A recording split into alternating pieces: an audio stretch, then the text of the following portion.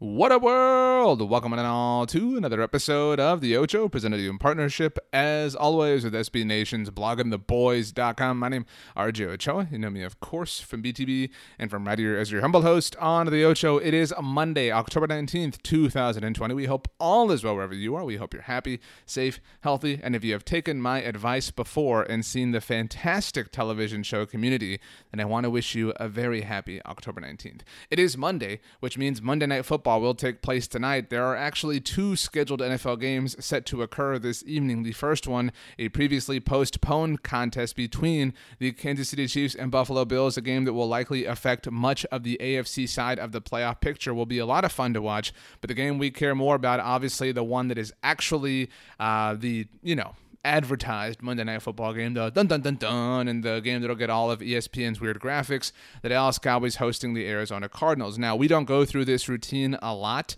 throughout a Dallas Cowboys season here at Blogging the Boys. In fact, we typically go through it once a year when the Cowboys do play their Monday night game.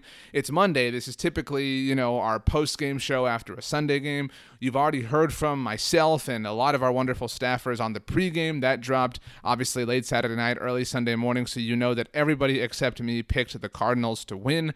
I have a hard time really even agreeing with myself, but hey, it was a lot of fun, a lot of great conversation. Make sure you do subscribe to the Blogging the Boys podcast network so you get access to all of our wonderful shows, the pregame included. We are available on all major podcast platforms, and later on today, because you are subscribed here to the BTB podcast network, you will get a new episode of Girls Talking Boys between Kelsey Charles and Meg Murray as they get you hyped up for tonight's Cowboys-Cardinals game. And because it is the case, we've already talked about this game, right? We've already, given our predictions. We've already said what scares us, what we're nervous about, on and on and on. We have a Sunday's worth of action to, sort of go into the week with. We know that the NFC East is still bad. The Philadelphia Eagles lost to the Baltimore Ravens, although they did make it a bit of a game there at the end. The Washington football team lost to the New York Giants. In fact, Jason Garrett's new team now has a win, and now every team in the NFC East has a win. And because the Eagles lost, the Dallas Cowboys, even if they don't get a win tonight, they will still end Week 6 in first place in the best division in the NFL. But yeah, the New York Giants got that dub. Ron Rivera, Riverboat Ron, went for two after scoring a touchdown down 7 late in the game. I support that decision. I support Romeo Crennel's decision to go for two. I tweeted it out. I think Mike Vrabel should have gone for two when Tennessee scored to equalize, although obviously, the Titans won in overtime, and hindsight is how a lot of people measure these decisions. So it is what it is. This week that we are in now, that we are beginning, today is Monday. 3 days from now is Thursday.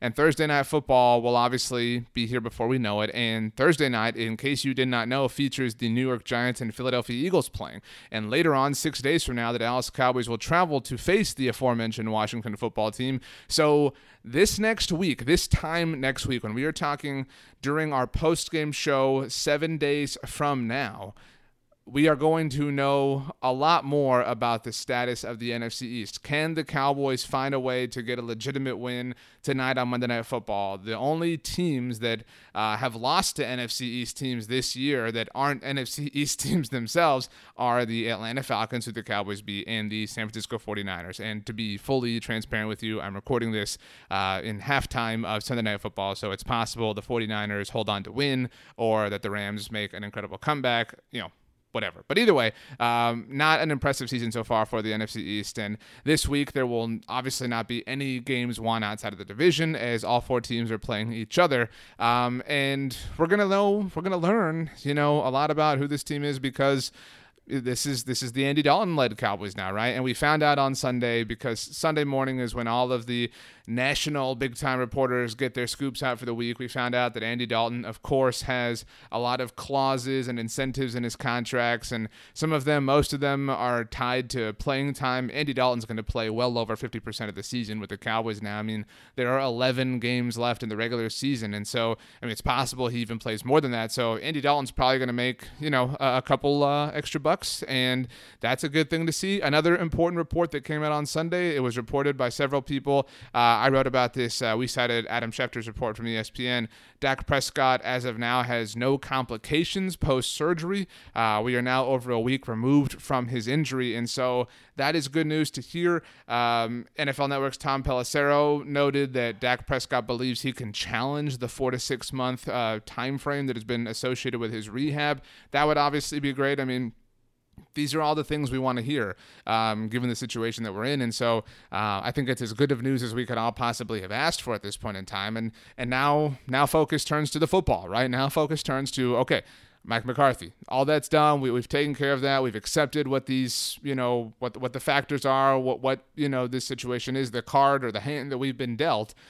What can you do now? Because we've been talking about this, for a week now, that we are going to learn a lot about who this team is, who this coaching staff is, who these players are, etc. I tweeted it out again. I know you're probably sick of hearing me, say this stat out loud, but the New York Giants scored another offensive touchdown in their win over the Washington football team.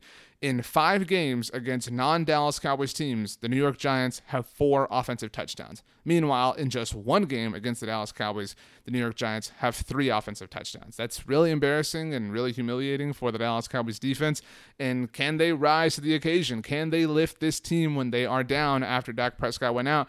These are all valid questions. They are all valid concerns. They are all valid criticisms. And later on tonight, about, I don't know when you're listening to this, so, later on tonight, we are going to have the beginnings of an answer to that.